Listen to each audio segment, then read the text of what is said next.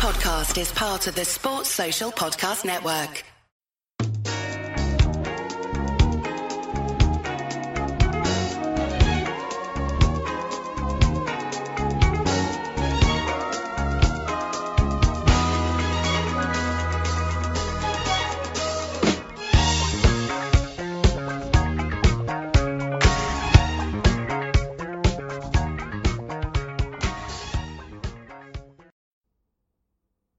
Hello, I'm Eddie Gibbs and welcome to Off the Wall, the podcast here on Anfield Index, where we like to give you a small flavour of some of the content available over on the paywall side of the channel at Anfield Index Pro.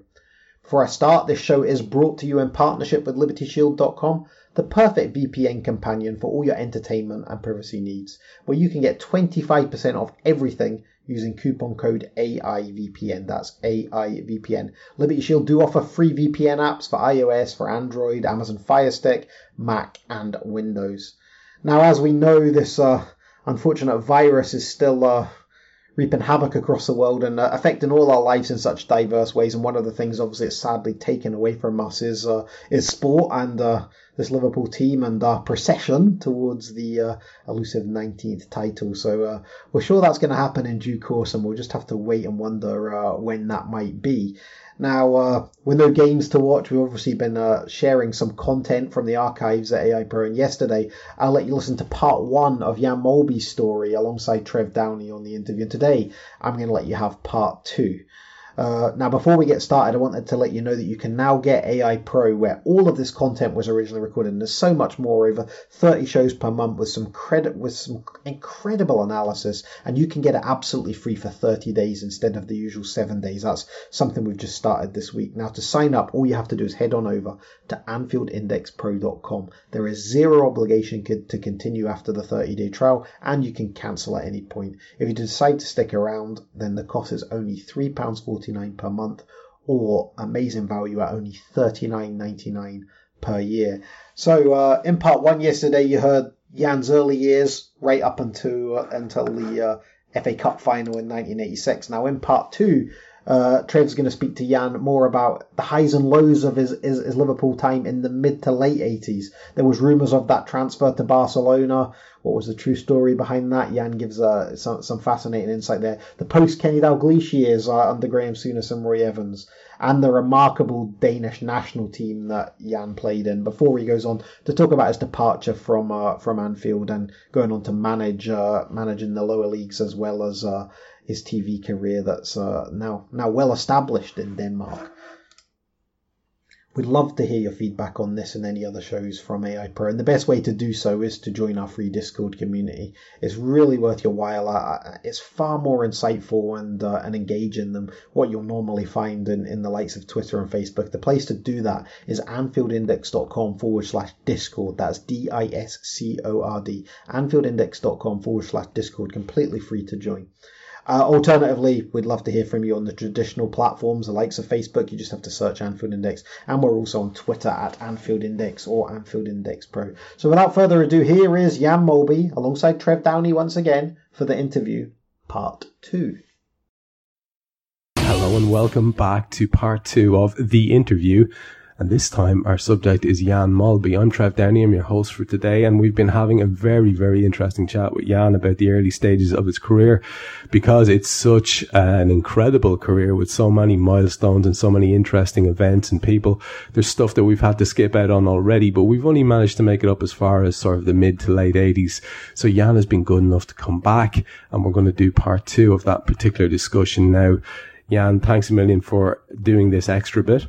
This is my pleasure. Excellent. You're a gent. We had finished, I think, we were speaking pretty much about sort of the post-double era where injuries had sort of had a real impact on the amount that you were able to play. You did say that it was a privilege to be there at the club at the time. I think for an awful lot of people, that probably their favourite ever Liverpool team was that 87-88 team. Probably sticks a bit in your craw that, you know, your contribution to that particular side wasn't as much as you'd have liked. But you did come in and out of that side, and notably actually as centre half when Alan Hansen was injured. How did you enjoy that role? Well, as I said, I mean, I enjoyed playing centre half. I found it easy is not the right word, but it sort of went back the last couple of games in the 84-86 84, 85 season, West Ham away and Everton, I played centre half. And then in 85, 86, Kenny from time to time wanted to play with a sweeper. He quite enjoyed it. I was always the sweeper, so I was sort of used to it. And then when I came in and played in the flat back four, that's before I enjoyed it. And I actually think that I might have got this wrong, but I think the last game of 87, 88, Sheffield Wednesday away, I think we won the game 5-1. And I came on at half time and, you know, I thought I played really well. And I thought maybe not get in the team for the cup final 87, 88 because they'd done so well. But when Spackman and Gillespie collided and they both had stitches in their head and all that, and I thought, you know, I did well at Sheffield Wednesday. Maybe Kenny will introduce me, but he didn't. I was substitute with Craig Johnson. And then when he made the change, he went and put Craig Johnson on before me, and I just couldn't believe that. And again, I don't want to be big-headed, but what we needed in that game against Wimbledon was more of what I had than what Craig Johnson had. Yeah. Because Craig Johnson is a very energetic footballer. But by this time, Wimbledon were winning 1-0. They'd parked up, defending on the 18-yard line, and I thought what we need is what I have. You know, I'm much more likely to find Aldridge or Beardsley or Barnes with a pass that splits and opens them up, whereas Craig brings his energy, which was absolutely fantastic. So I'm not saying Kenny got it wrong, but yes, personally, I was disappointed. Because I thought, you know, go on, 25 minutes of Wembley, that might just be enough, you know. And he put Craig on, and I think in the end I got 13 minutes. It's never about you, but sometimes in amongst it all, you do think about yourself. And I always think that, could I have done more than Craig? Certainly not in terms of running around, but could I have done more than Craig to try and break down Wimbledon? Yeah, and you know what? There's a real possibility. I think there's a real possibility as well, and you certainly weren't on your own in thinking, and God, even like for a fella who I had on a pedestal, I did find myself questioning the decision to not have you come on at that stage, or not even, obviously it was me because you were a hero of mine, I'd have had you starting, but it was strange to see, the idea of, okay, we're against Wimbledon, it's blood and thunder, so we bring on the high energy guy, you know, it's kind of, no, let's go for the more subtle approach and let's try to break this side down, like you say. It was a weird one, but anyway, you know, that's what happens. In the lead up to the 1988 Cup final, of course, there was the famous thing that Craig Johnson was responsible for, which is that tune, the Anfield Rap. Do you remember that day? And were you boys having a tipple or two before it, or did you have to go in cold and do all that? No. I mean, at the time, and Liverpool was a very, very lively place. It was a very lively dressing rooms, and we were always getting up to all sorts. And then Craig Johnson comes in and goes, "We've written a song, it's a rap." And we all went, yeah, whatever, yeah. And then he goes, "But I've also got somebody, a record label, who wants to produce it. So we now got to sing the song." And we've gone, yeah, whatever, just tell us where we got to be. Because that's how it was in those days. Right. Craig would just go, "I've rented a studio in a place called Lark Lane in Liverpool. Be there at 2:00 on Tuesday. Because we're not training on a Wednesday, we can have a few beers and we'll just do this rap." And we've gone, okay, we'll be there. And we were all there. That's just how it was. Yeah. So we recorded the rap. And then a few weeks later he goes, "You know the rap? They want a video." He said, "So we play Spurs on Saturday. After the game, we can all go down to this nightclub. The nightclub won't be open." He said, "But we're going to film in the parking house underneath the nightclub." He said, "So turn up in your crazy tracksuits and your chains." And again, he said, "We'll have some beers and we'll just do some stupid dance moves." Because it was such. Well, yeah, that's what it was, wasn't it? It was such a. So that's how we'd call it kind of all, and then you think nothing of it. Yeah, we've done this song and we've done this video, and so what? But then the next thing, it gets released, and then just I don't know what happened. Yeah, and you find yourself with a solo line as well, as I recall. I know, and Meet a Great Day. But everybody just went crazy. Everybody went, you know, you go, really? Yeah. You know, the video was played on Top of the Pops, and you go, this is unreal. You know, it just exploded. So as much as we've been used to our fame for playing football, whatever, we were in many ways D-class celebrities. You know, it wasn't as big as it is today. So, but all of a sudden we were pop stars as well. And pop stars, they are A-class celebrities, you know what I mean? So it took us to a whole new level, you know. And of course, it didn't do John Barnes any harm, did it? Because the boy can rap. Well, he can, to be fair to him. He's got an ability for it. But like you say, there was something just delightful about it. Obviously it wasn't, and it was never intended to be. Do you know what helps? Do you know what helps, Trev? What? Go ahead. When you go to a group of lads, and we're talking amongst the finest players in the world at the time, and they all go, yeah, okay. And then they put 100% effort into it. Yeah, of course. And I think that came across, didn't it? It did come across. You know what also came across was that lads were sort of like you would expect for a bunch of footballers, just painfully awkward doing it. But they were giving it socks, you know. And I that's why I wondered, there must have been a few beers on board, because I'm trying to picture myself doing that. I was like, fuck off, I'd have stood in the corner and been quiet, you know. Whereas the only thing we didn't do in those days without drinking beer was train and play. Everything else involved a few beers. That's just the way it was. Yeah. Cultural difference, time difference, I guess. Absolutely. You know, and people, I think people don't really understand that when they think back, and they don't understand how some of these things could have happened. But I don't know, maybe I'm a traditionalist, but something about that was so much better to me than the kind of pristine, clean as a whistle stuff that you get. Well, I think from a fan's point of view, you felt much more like the players belonged and played. Yeah. You know, these boys are running around for me. Yes. Yeah. Absolutely. And I don't think you can underestimate that sort of common connection.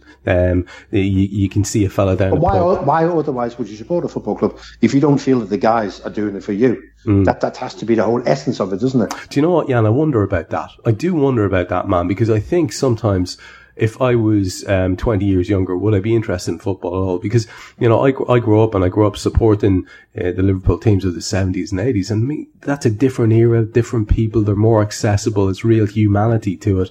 And like you say, there's that connection.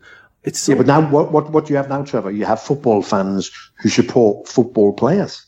That's exactly the difference, isn't it? Yeah, it's exactly the difference, as opposed to the club. How many Barcelona fans will now support PSG? Yeah. But they're not Barcelona fans, are they? They're Neymar fans. Yeah. You know, how many people, if Ronaldo went wherever, how many fans would he take with him? Yeah. You know, he's got over 100 million followers on Instagram. But football fans, not all football fans, look, he's still the majority who support football clubs. But there is now football fans who support football players. Which is a bananas concept. It really is a bananas. Absolutely. Yeah. Strange days. The whole central defence era and playing throughout those late years of the 80s in defence and wherever it was that opportunity afforded, you were sort of, like you say, there was a couple of setbacks. You had a couple of months out in '88 as well, which was a little bit of an unfortunate setback for yourself as well. That kind of kept you out. I don't know, were you in the team when that happened in October? Yeah. I was. Yeah. You were as pretty much a regular central defence at that stage, wasn't it? Yeah, I think I'd played up most of the games. The last game was Southampton away. I think we won 3-1 or scored. Yeah. So I was in the team at the time, and when I came back in the team again in January, and I remember it as if it was yesterday.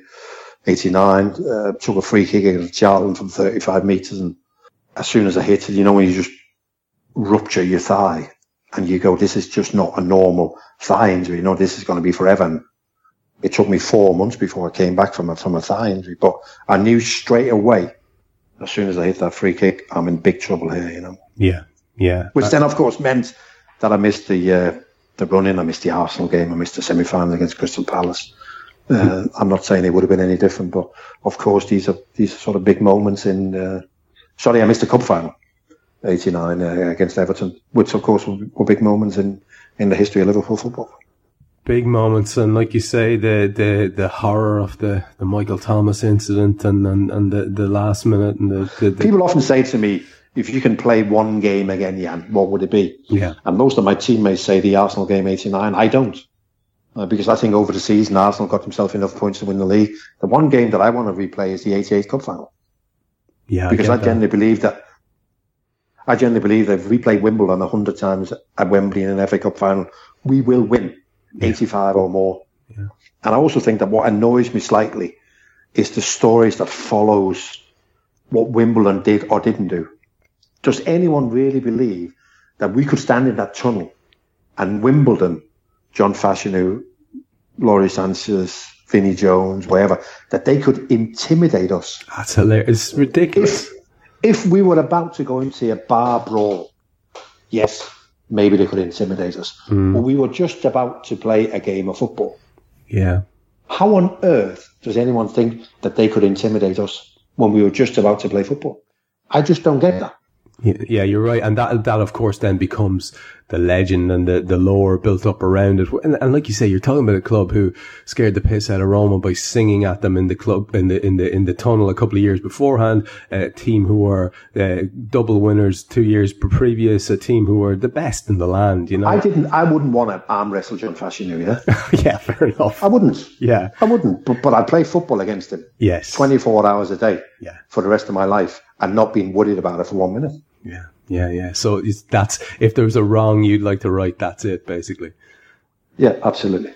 Yeah. I get that because, do you know what? I don't know. There was something about it. I was on my way back from some sort of a youth group trip or a football team trip, and we missed the Littlewoods Cup final the year before in '87. I think Charlie Nicholas spawned a couple of goals in, and he did. To be fair, he did score 2 lucky goals, but yeah, we didn't play well either. You know, sometimes when you go, sometimes you also got to be honest, haven't you, and go, did we really play? Yes, I can see their goals wasn't, but did we really play well enough to win? Probably not. Yeah, and do you know what? That one didn't sting as much, I'd imagine, either for ye or for us fans, but for 88 was just something else. It was, I suppose, for an awful lot of people, it was probably their first big experience. As you say, there was something sort of otherworldly and horrific about 85, the European Cup final, that takes it out of the loop. So for a lot of people, 88 was the first big experience of, oh shit, Liverpool have lost a big game, you know? Yeah. It was quite a shocker, I think, for a lot of people. So yeah, I think. But also, of course, it's probably the one final, which if you go through all Liverpool's finals, yeah, it's probably the one final in the way you pre-match think, this is done and dusted. I'm not suggesting that's how the players thought. No. But how the world saw that game. Yes, I'll watch it, but surely there can only be one outcome. Yeah, of course, and and that didn't pan out. But also, isn't that why we follow football? Yeah. Because things like that can happen. And I suppose the beauty of following up the next year with the All Merseyside Cup final and winning that one, sort of, with in the context of the horrible stuff that had happened in the media. Yeah. Of course, that took on a whole different meaning, didn't it? And we all understood that. And while we're at it, the Hillsborough tragedy, it's always very difficult because sometimes you don't know what people are expecting you to say. But there's been so much said, so much written about it. I think that most people are well versed on what actually happened. And from a player's point of view, I always say that what we can add is what we went through, which was obviously spending time in the dressing room once the game had been stopped, and people thought we were going to play again, and then eventually it was abandoned, and then coming back to Merseyside, attending a couple of memorial services on the Sunday before we went to Sheffield on the Monday to visit the 3 hospitals where we visited survivors, and we got some horrific stories, and then back to Anfield. And in the meantime, while we've been in Sheffield on the Monday, the club had decided to open up Anfield so people could come and pay their respects. And of course, very quickly, we as players became part of that. We would then meet families who'd lost their son, their daughter, their brother, their father, which was very difficult. Then came the funerals, and correctly so, the club made a promise that there would be players, current or former players, at all funerals. So we attended funerals, and then eventually, of course, we had to get back to training. And the first thing we had to decide when we got back to training was whether we wanted to complete the season. Kenny said, as the manager, he said, listen, go in a dressing room, have a meeting. You decide whatever decision you make, we will back 100%, but you decide. It took us a little while, but we decided that what these people wanted, because that's what we got when we met the families, is that they wanted us to complete the season, but more than anything in the world, they would want us to get to the cup final and win the cup final in honour of the people who never came back from Sheffield. Yeah. And that's what we set out to do. Yeah, and as you say, to have achieved it then, as some sort of a tribute or a memorial, it was just so fitting. And I don't think there could have been any other result if there's any sort of natural balance in the world at all. But it must have been incredibly emotionally stressful, was it?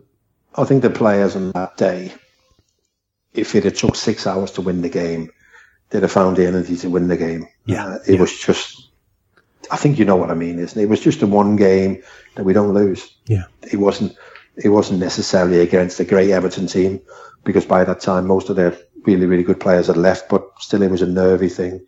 But in the end, and let's not forget that our season was obviously extended a little bit further than everybody else, and the players were running on empty. The cup final, the last two league games against West Ham and Arsenal, the players were running on empty. Yeah. But for that one moment, and this is what you come to expect, isn't it, of Liverpool Football Club? It's the same as Istanbul, isn't it?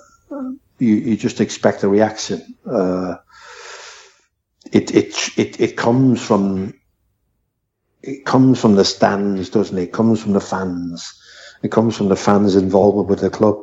They expect, yes, they can see that the players are tired and there's nothing more left to give, isn't it? But we still find that little bit extra. And that is exactly what happened in 1989 at Wembley. They found that bit extra. Of course, Rushy got his 2 goals, which is what happens when we go to Wembley. He always scores, isn't it? But it was just enough. There was just enough left in the tank.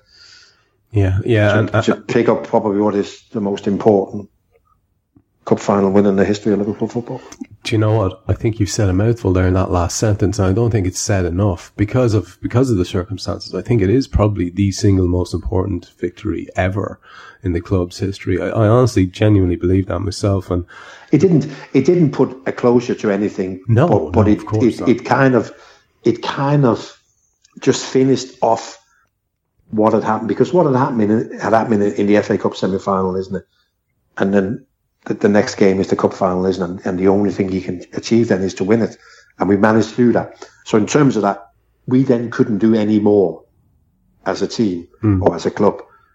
Beyond that, the fight that went beyond was mainly fought by other people. And I have massive respect for that. And we all know now that the outcome in the end, which we never thought we were going to get.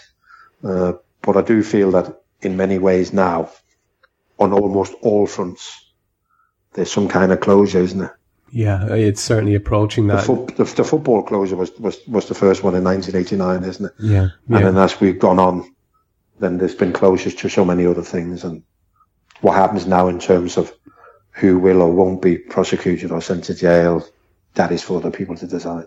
Absolutely. And you say that there wasn't much else that the footballers could do, but they actually did. And you guys did so much off the field, like you say, with the things you mentioned, the various visits and connections and families and hospitals and all that kind of thing. And, when you think about how, I suppose, mentally fragile a lot of modern footballers appear to be, you guys had to have serious resilience to get through that and do your job in the park. And of course then, there's going to be a mental exhaustion that probably did factor into the tail end of the league campaign as well. But it can't be any other way, Trevor. It can't be any other way. And I often say that everything that had to do with Hillsborough, and I'm not trying to compare, because the pain of losing people, that's not what I'm talking about. But everything that happened, we were part of everything.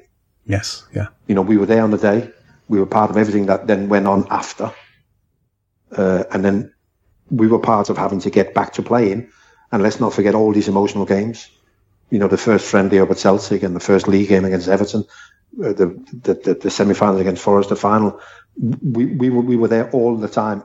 And mentally, more than physically, because physically, we are designed and trained to play football, and we're trained to be able to deal with the physical side of the game. Yeah. But the other bit is the one that totally emptied you. From being the best place in the world, the liveliest place in the world, we were a little bit flat. Players were tired.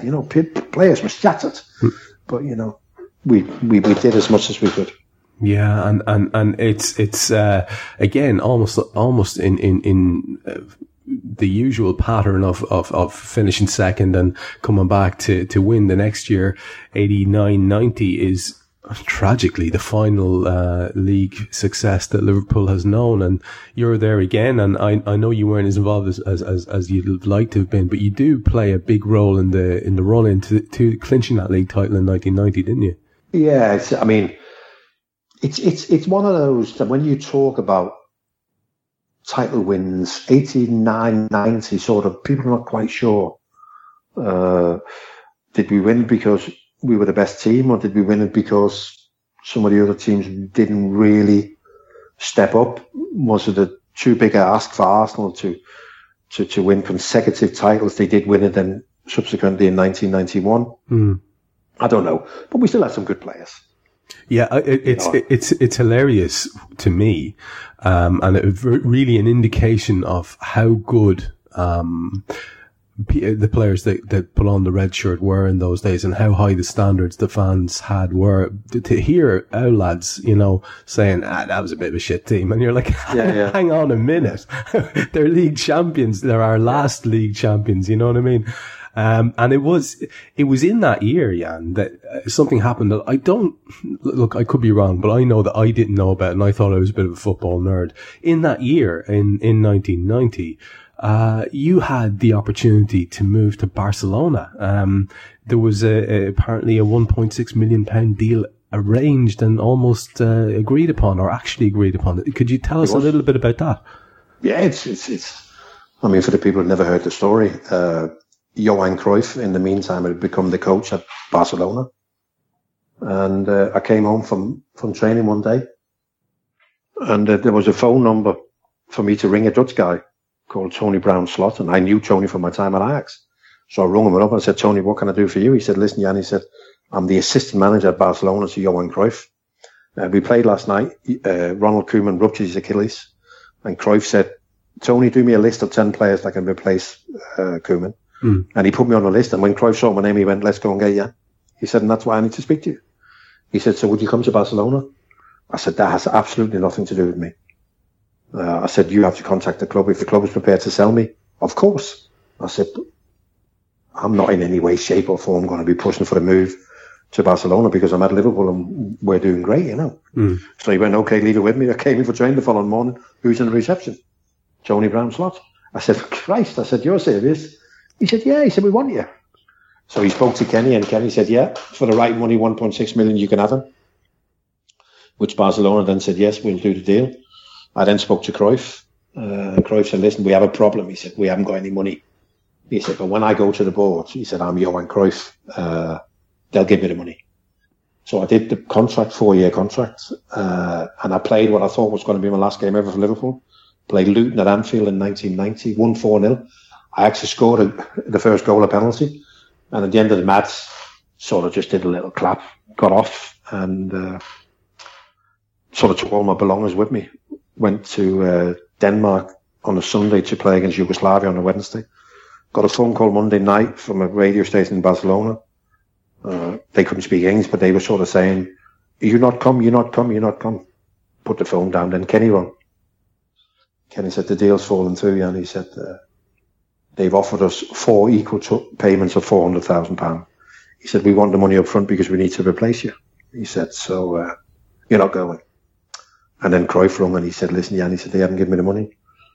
They told me that I got to promote from the B team. He said, so I'm really, really sorry. So I went, don't be upset. It's not as if I'm playing at Brentford and it's my opportunity to go to Barcelona. I said, I'm at Liverpool. Don't have a problem with it at all. And of course, that following weekend, who made his debut for Barcelona, being promoted from the B team? The one and only Pep Guardiola. Yeah. So there you are. Wow. And can you honestly say, you look back there, I know you're probably being kind of stiff upper lip about it at the time, but, it must be immensely flattering to have Johan Cruyff, a man you admired. That was the only thing. Yeah. A man you admired so much say, go get Jan. We want Jan. Not only that he remembered me, but that he thought that I could do a job, The 4-year contract I had with Barcelona, They won the title 4 times. They won the European Cup of Wembley in 1992, and they won the Spanish Cup twice. So it would have been a quite successful period to be there. Yeah. But the only attraction was to play under Johan Cruyff. It had nothing to do with Spanish football. It had nothing to do with Barcelona. It was all about Johan Cruyff. Yeah, of course. And I have to be totally honest, I've never lost a minute's sleep over it.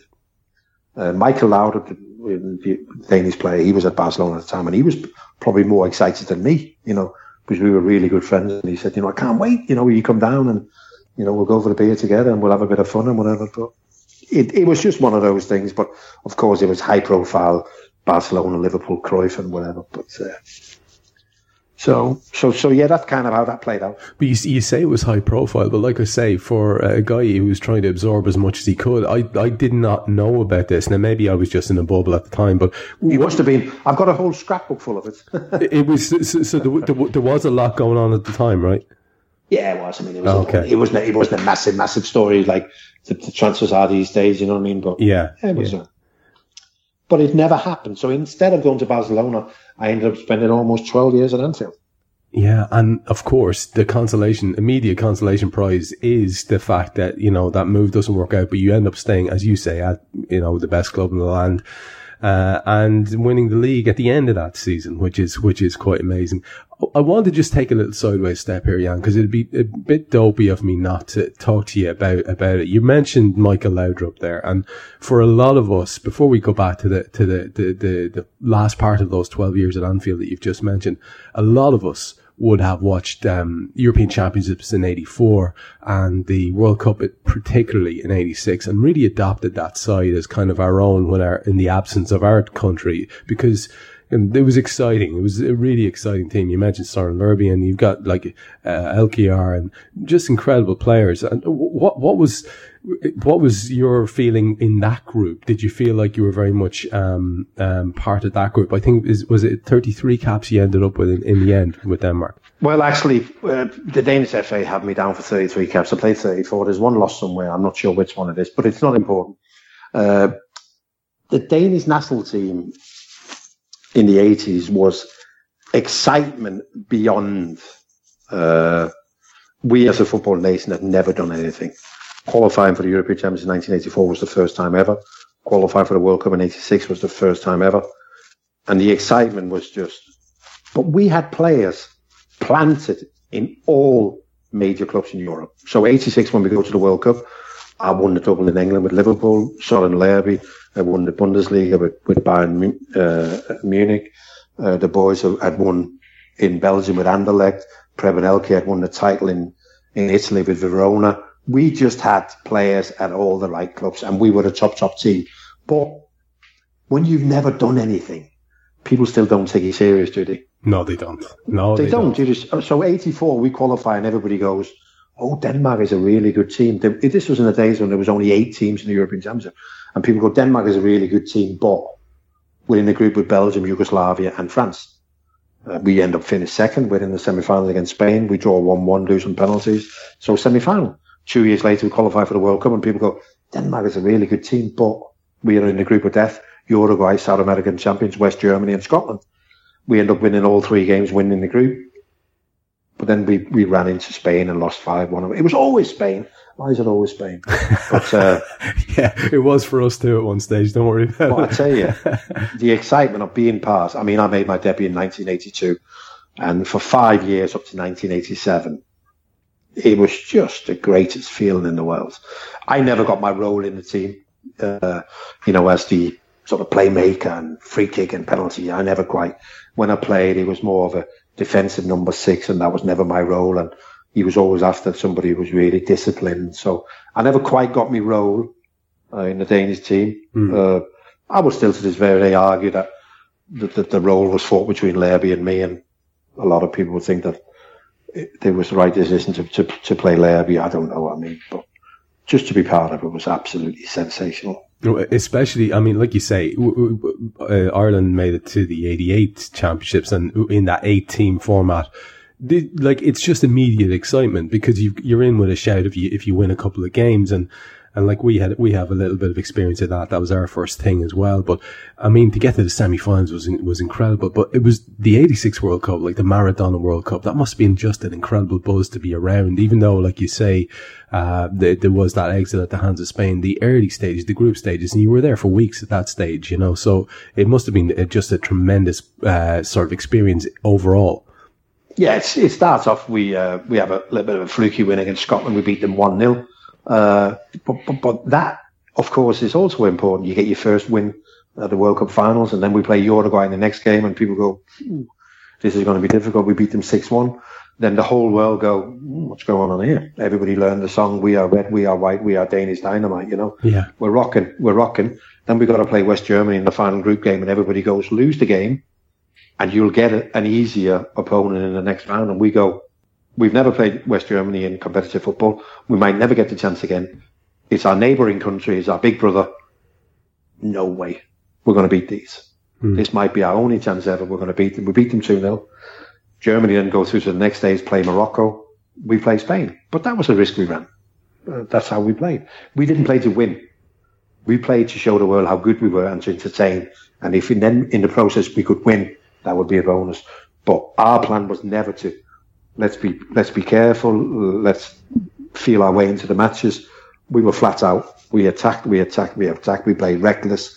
But as you say, we did become the darlings of the world for the short spell. Oh, absolutely. I mean, you had an adopted Dane here for those weeks watching that team. And do you know what else mattered, man? As a guy who is interested in his clobber, they were absolutely fucking great kits, weren't they? They were tremendous kits.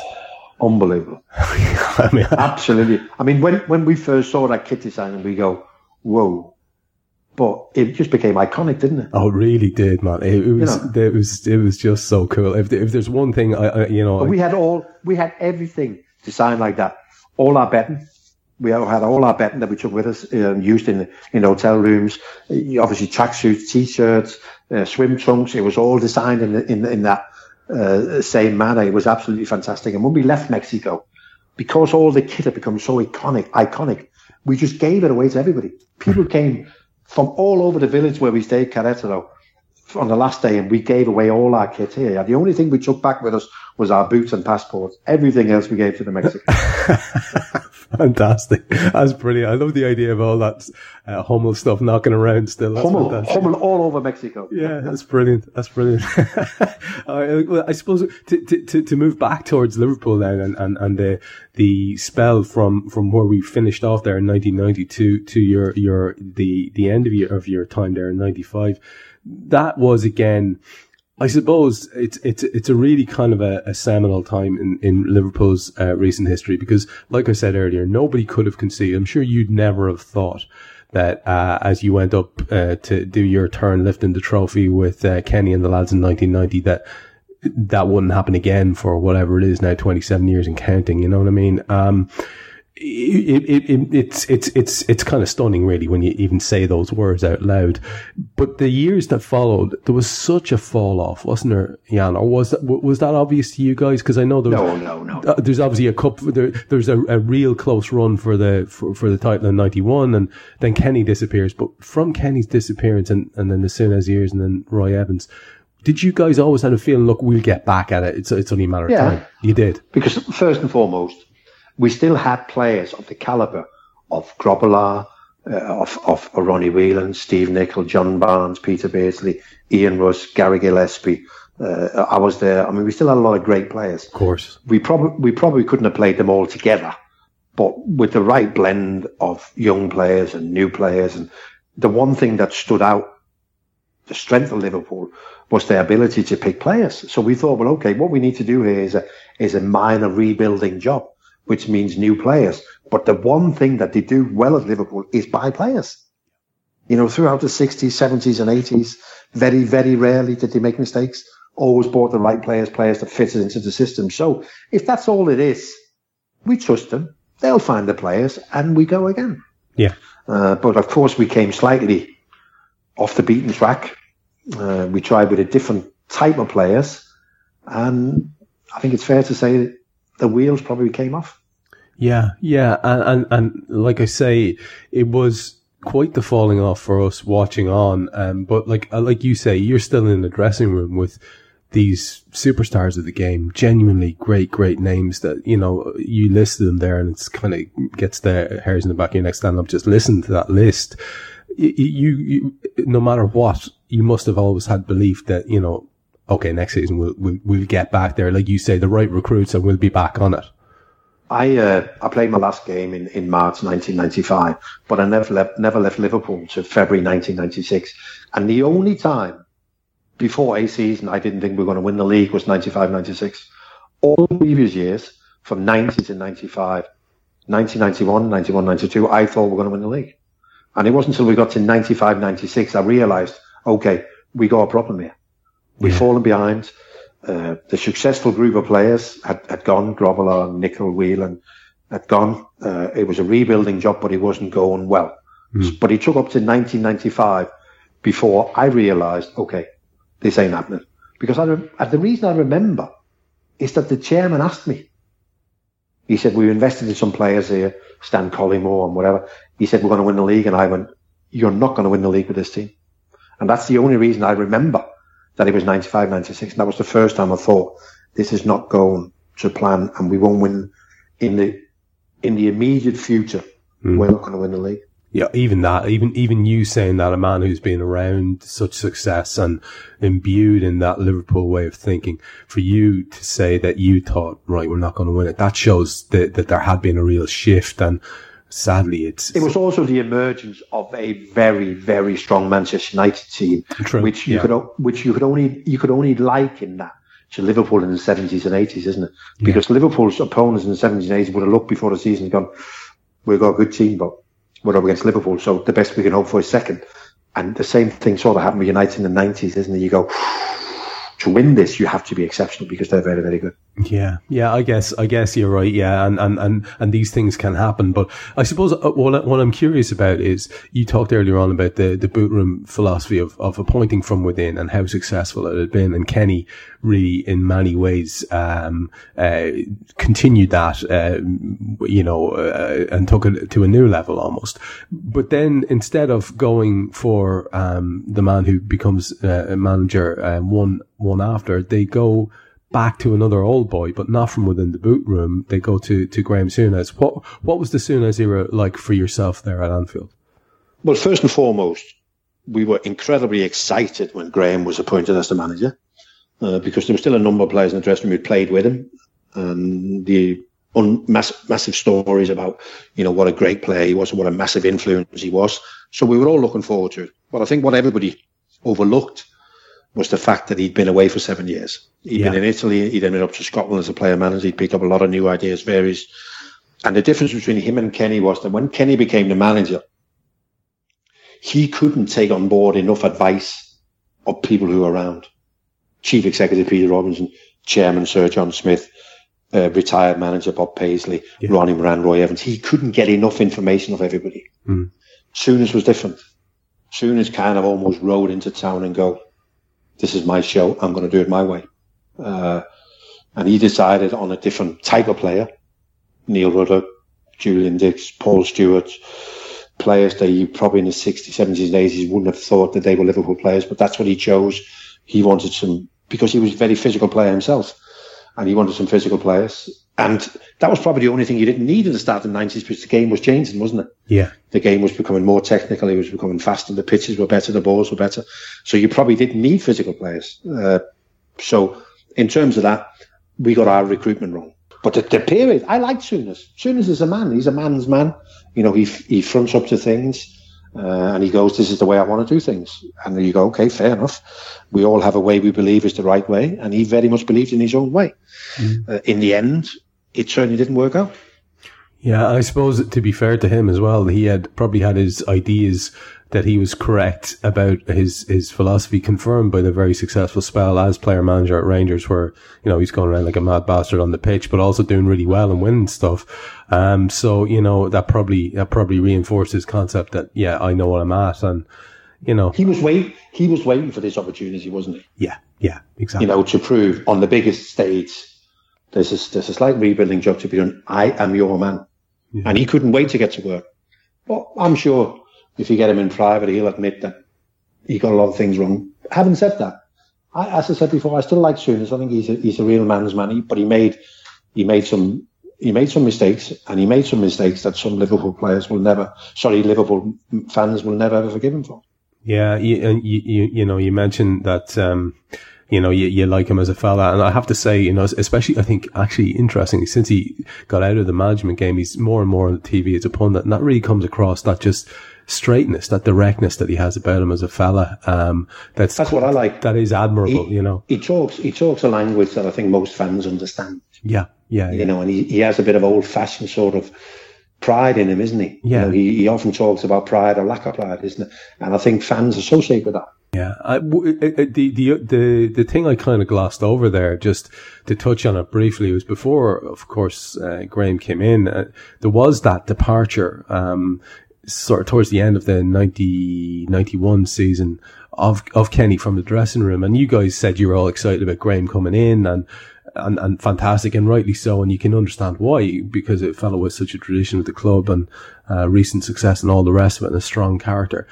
But what was Kenny's departure as impactful for you as players, or did you just kind of get on with the job?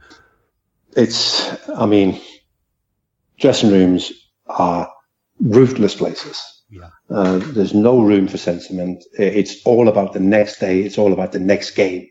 So of course, Kenny resigning had an impact, but professional footballers, professional athletes don't mope around for days or weeks. You simply can't, because the challenge is ready to be met. That day we were told on a Friday, well, we had a game on a Saturday. Okay, we certainly didn't get the game on a Saturday, right, because we lost 4-1 down at Luton. So yes, it had an impact. But I think the team was ready to split anyway. That doesn't mean you have to sell everybody, but the team was ready to split. I'm not sure if Kenny would have stayed, that we would have won the title in 1991. But of course it has an impact, absolutely. But don't for 1 minute think that some players sat in the corner and cried for weeks. You get on with it. We have massive respect for Kenny as a player, as a manager, and as a human being. But these things happen, don't they? Players come, players go. The club always... and also as players, it's a funny thing, isn't it? Because you kind of go, okay, Kenny is no longer here, but I'm here. Yes, and that's how we sometimes think. Yeah, that's how we sometimes think, isn't it? It's how you have to think. It's how you have to think. But I'm here, aren't I? I can play. Yeah, we'll be okay. You know, so that's sort of how it worked. Of course, it was a sad day. But I suppose you have the fallout from that, and the season pans out, and it doesn't end up being a successful season. It's another one of those almost seasons. But then Graham comes in. That doesn't, as you say, pan out necessarily. The recruitment probably wasn't what most fans would have liked either. We got Roy Evans then for a spell in your last days there, and again, that sort of, it gives the feeling of going back to the old ways of promoting from within. But Roy always kind of came across as a wonderfully intelligent football man, but probably someone who was doing it because he loved the club so much, as opposed to a burning ambition to be Liverpool manager. Would that be fair, or have I got that wrong? No, I think you got that wrong. But let me just deal with what you said before. 1990-91 became an almost nearly season, yeah? Yeah. So was 84-85. Yeah. What happened in 85-86? We win a double. 86-87 is another nearly season. Exactly. 87-88, we produce probably the finest team Liverpool's ever had. So that was the thinking we went into the new season with. Yeah. We've had a nearly season 1991. Now we do what we do. We bounce back. That's it. Yeah. We bounce back bigger and stronger and better than ever. Of course we didn't. Eventually, Graham was removed from his position. Roy was given the job. Roy had a real battle on his hands in that football generally was changing. Training methods, the way that the players looked after themselves, diets, all these things were changing. But Roy wanted to revert to the old Liverpool ways, the way that we used to do it, the same sort of training methods as in the 60s, 70s and 80s. The players being given a certain amount of freedom to express themselves on and off the field. When what was probably needed was a bit more discipline. But I do, however, feel that Roy being given the job was the right decision. But I also feel that when Gerard Houllier was brought in to replace it, that was also the right decision. Because Gerard was much more in touch with what was happening right now. Yes. And I think that was what was needed. Roy did a wonderful job. You know, I'm still a very good friend and close friend of Roy's. I have a lot of time with him, and he did a wonderful, wonderful job. He was just the right man at the time. He just couldn't quite do it. And I know that it really hurt Roy, the situation with Gerard Houllier and everything that went on. His love for Liverpool should never be underestimated, because he was the one who went to the board and said, listen, this is not working, so I will walk. So, but I felt that Gerard Houllier and what he brought was the right decision. Yeah, as you say, for the times and moving along with the times or whatever. But like, see, that's exactly it. And you touch on it there. Nobody, like, I mean, it was pouring out of his pores, the affection that he had for the club and the tradition of the club and everything, Roy. And to be honest, there was a season there where the league should have been won. Like, it was an outlandishly talented group that he had. Probably, actually, ironically, was it the season that you said they probably wouldn't win it when? Don't you think that team wasn't about winning? They very much remind me of Denmark in the 80s. Yeah, I know what you mean. Yeah. They were entertainers. Yes, yeah. But they might not necessarily have been winners. Yeah. You know, they enjoyed the moment, but the moment you put them up against the wall and go, we need to win the next 5 games to win the league and whatever, that was the moment where almost they stopped enjoying playing football. They enjoyed the carefree attitude towards playing, and winning wasn't necessarily what it was about. But because they were so talented, they ended up winning anyway. But in the end, they didn't, did they? Yeah. Because they couldn't quite win the big prize. Yeah. So I sometimes compare them to Denmark of the 80s. Wonderful team to watch, you know, Fowler and Collymore and all of them. That's it, you know, it was wonderful to watch. But I'm just not sure that team was put together to win. Their biggest opportunity was probably the cup final in 1996 at Manchester United. You know, and again, it was just a horrible afternoon, wasn't it? Yeah. Whether it was the white suits but the performance, wasn't it? It was just, I don't know. I just think it summed up that team. It did sum up that team in that era, and it was again that idea of the nearly without the thing that you guys used to have, which was okay. It was nearly this year, and next year we just go and we fucking win, and that's it. Yeah, exactly. It didn't happen. They probably didn't have that, did they? They probably just didn't have. Where was your Ronnie Whelan or your Alan Hansen, or those boys who go, come on. You know, with a bit of a snarl on their face, and you go, okay, we're going to do it. You know, entertaining is not always enough. We need to win as well, isn't it? It's a bit like Spurs, the problem they're having now, isn't it? Yeah. Everybody goes on about what a great team. Yeah, go on then. Put one in the cupboard. Yeah, actually win a pot. That's not easy, is it? That's where it gets tough. Absolutely. We need to sort of start making a move towards an end here, because I'm monopolising your morning on you, and you've been very, very, very generous with your time. You leave Liverpool in '95, and like I said, we touched on it earlier on. You take that opportunity that arises to go to Vetchfield and be Swansea player manager. 32 at the time, probably. I think you were the youngest in the football league. I was indeed, yeah. I was the youngest manager in the football league. So I have to be honest, on a Thursday morning, I rolled into my office at the Vetchfield. I had no idea what to do. Yeah, how would you? I suppose. I mean, I had no idea. Yeah, sat in there at 9 o'clock, and then one of the apprentices comes with a cup of coffee, and they go, "This is how all managers do." So you start with a cup of coffee, and then the phone starts ringing and whatever, and you get quickly into it. Yeah. And as you say, you were kind of seeing out a job that was already broken there at the start, and then you got your chance to rebuild, and almost in your first go, your playoff final, right? Yeah, I mean, we got relegated into the 4th division, and then everybody goes, well, you know, Swansea are favourites to win that league, and I never thought that was the case, because we didn't have a particularly good team. We needed to do some work, and I introduced a lot of young players who'd been at the club for a while, but was never playing in the first team. And we just put together a young, exciting team. We finished 5th in the league, which I think was about right. We then won the playoff semi-finals against Chester, which gave me great pleasure, because Kevin Ratcliffe was the manager of Chester. Lovely, yeah. And then we ran into Northampton and Wembley in a dreadful, dreadful game that we lost 1-0. Yeah. But yeah, it was very close. And I enjoyed it. I enjoyed every minute of it. I, as I said before, I had a group of young players who really wanted to to improve. I said to them at the start of the season, this is your chance. I said, we release you from here.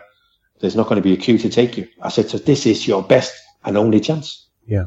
But you do as I tell you, we might have a chance. Not that I know it all, but I'm going to give you an opportunity. And in hindsight, we ended up selling half that team in the summer of 97, which of course was a mistake, but it's exactly what I promised those young players. I said, you do as I tell you, and you've given a chance, you can go on in the game. And as I said before, we ended up selling them, places like Oxford and Birmingham and Bristol City and whatever. But I think that was the right thing to do. And for some reason, it comes to an end there. In something I can't understand why it happened that you end up sort of parting ways with them after doing so well. You go on to have really impressive success at Kidderminster. You bring in your own mucker Mike Marsh alongside you. For the people who don't know, Kidderminster were in the Football League at the time, which was non-league. They were obviously non-league. They were part-time. They trained every Monday and Thursday. And when they approached me, I said, listen, no disrespect. I said, but I don't want to be a manager in the part-time football. Yeah. There's 14 full-time teams in that league. And then there's 8 who are not. I said, we haven't got a hope in hell. The others train every day. I said, but I met the chairman, and I'm a sucker sometimes. And he explained to me in a really, and I thought, you know what? Most chairmen say to you, I don't know anything about football, but, and the but is the one you got to worry about, isn't it? Because during the season, they won't leave you alone. This chairman went, I don't know it. This chairman at Kidderminster went, I don't know anything about football. Yeah. And he was true to his word. He never, ever bothered me. Yeah. He just let me get on with the job. So I put a team together, and I thought, what we're going to do here, the conference at the time was a big, strong physical league. And I went, we're going to run this league. We're going to have mobile players. We're going to play with a high defensive line. We're just going to try and run it. So I got to a stage in October where everybody's going, oh, we're a good team, Jan. And I'm thinking, oh, I know exactly what we need. We need a young Jan Molby. We need somebody in midfield who can put it all together. Yeah. And I was thinking, I was 36 years of age, and I'm thinking, oh, can I lose 2 stone? Can I get myself fit? And then Mike Mars popped up. And I signed Mike Mars, and everybody goes, I said, don't worry. I said, what he does, I said, you won't be able to see. I said, but don't worry about it. I said, because he'll make us. And we signed Mike Mars, and the rest is history. I think we went 23 games unbeaten, won the league by 9 points. But he was exactly what I needed just to put it all together. Well, that must have been a tremendous buzz after the near miss with the previous club. But you go on, you have a stint at Hull and back to Kidderminster for a brief I don't period. like to make excuses. Football management is what it is, yeah. And you know the risk that you run. But I had to say that Hull was almost laughable. They brought me in, and the first thing the chairman goes, he said, "We need to get promotion." I said, but that's not how football works.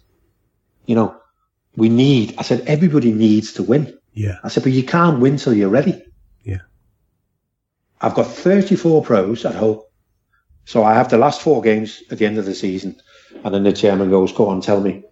I said, of the 34 who's here now, I said, I'll guarantee you when you get promoted, not one of them will be here. He went, pardon? I said, I'm telling you. I said, the ones who got ability haven't got the heart. The ones who got the heart haven't got the ability. I said, so you got a real big problem here. So I managed to get rid of 17 players, replaced them with 7 players, and then I got sacked. I got sacked because of lack of results. Again, I don't have a problem with that. Yeah. But by the time they got promoted, Peter Taylor was the manager, and they got promoted. Of the 34 players I inherited, 32 had gone. There was only 2 left. Wow. So I kind of look back and I go, I was spot on. Yeah. But of course, in these things, the one thing you need is the one thing you're not going to be given. It's not money, it's time. Yeah. It's interesting you say that. I'm a teacher for a living, and you get people coming in, parents saying, he needs an A, and you're like, well, that's great. Is he going to do the work? Yeah. I mean, it's this kind of irrational expectation that, look, we've thrown a bit of money at the wall here, you're the solution. I don't know. Was there something about that, and maybe the final spell at Kidderminster that kind of soured you on management? You're a young man, Jan. You're only, there's only a couple of years between us. Did that kind of just say finish you? In the end, yeah. In the end, it just didn't make any sense. Of course, there's no bulletproof way of being a success in football management, but it just none of it ever made any sense. When I was a kid at Minster, I had 2 spells in the Football League. We had the lowest budgets, and that should never be an excuse. But that means that it takes longer than at other clubs. So I want a certain amount of players. And I quite like the players that nobody else wants. I quite like the small, technical, really good players that nobody else wants because they go, he will never, ever survive at that level. The game is too physical. You know, I sometimes like the sort of little bit of a headless chicken that can run because I'll put him with somebody who can think for him. So I like the players that nobody else likes and takes. But it takes time to put it all together, doesn't it? Yeah. You know, and that's the one thing they'll never give you. They go, oh, well, he's not very good. I said, I know he's not very good, but I'm telling you now, in 18 months' time, I took a goalkeeper from Shrewsbury on £80 a week, and for 2 years he was hopeless. But I kept working with him, and eventually, bang! Next thing he's in the team, and we get an offer for £400,000 from Cardiff for the goalkeeper. The chairman refused to sell him. But if the player is prepared to work, and you've seen something in them, I do believe there's a chance. Yeah, yeah. But yes, it did, Trev. It soured my. It just made no difference. No sense. It made no sense in the end. Yeah. I had other things that I could do, which I guess is sometimes the benefits you have of having been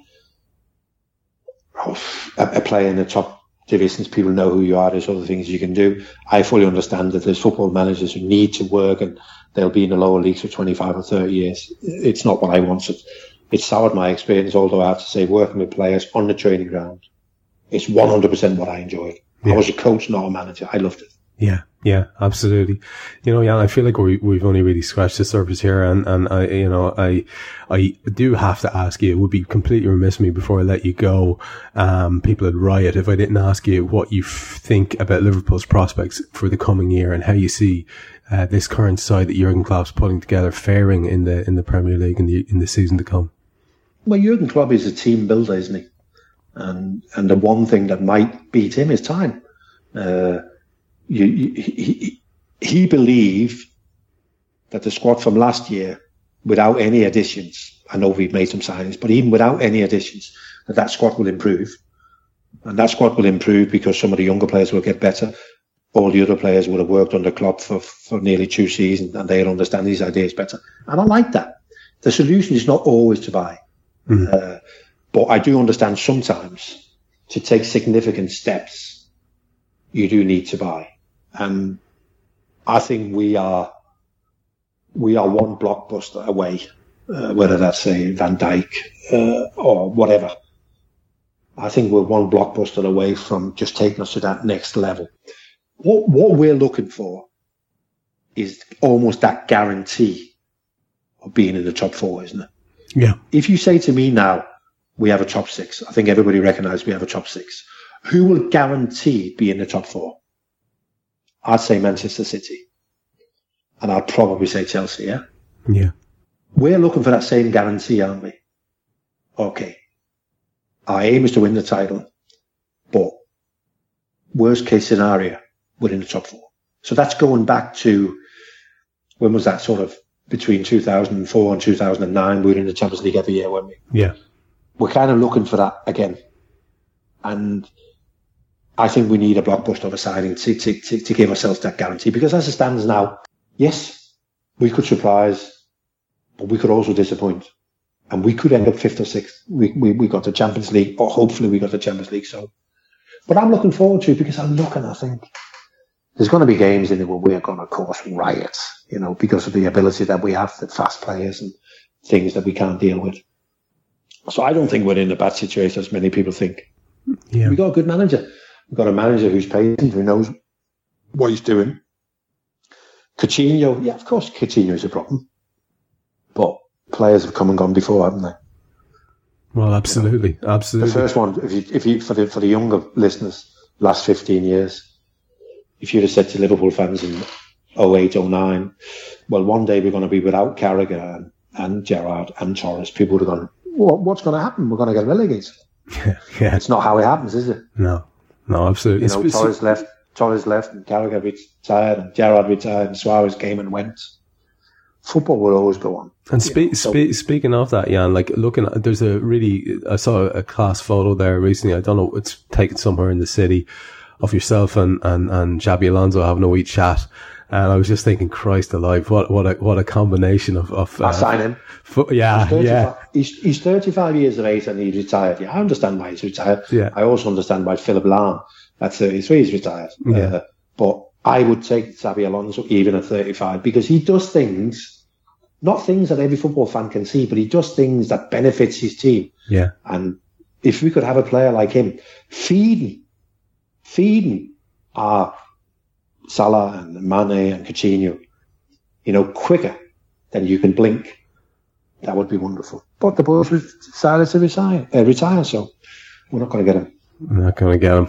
Look, we need to wrap things up. I want to thank you very much, Jan. An absolute class act as a player and as a man. Appreciate your time immensely and your generosity in this interview. It's been fantastic. So thank you very much for this.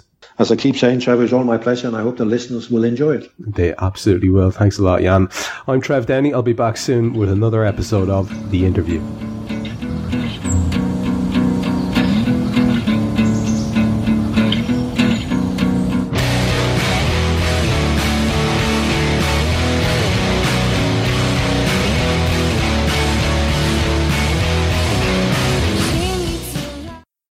Sports Social Podcast Network.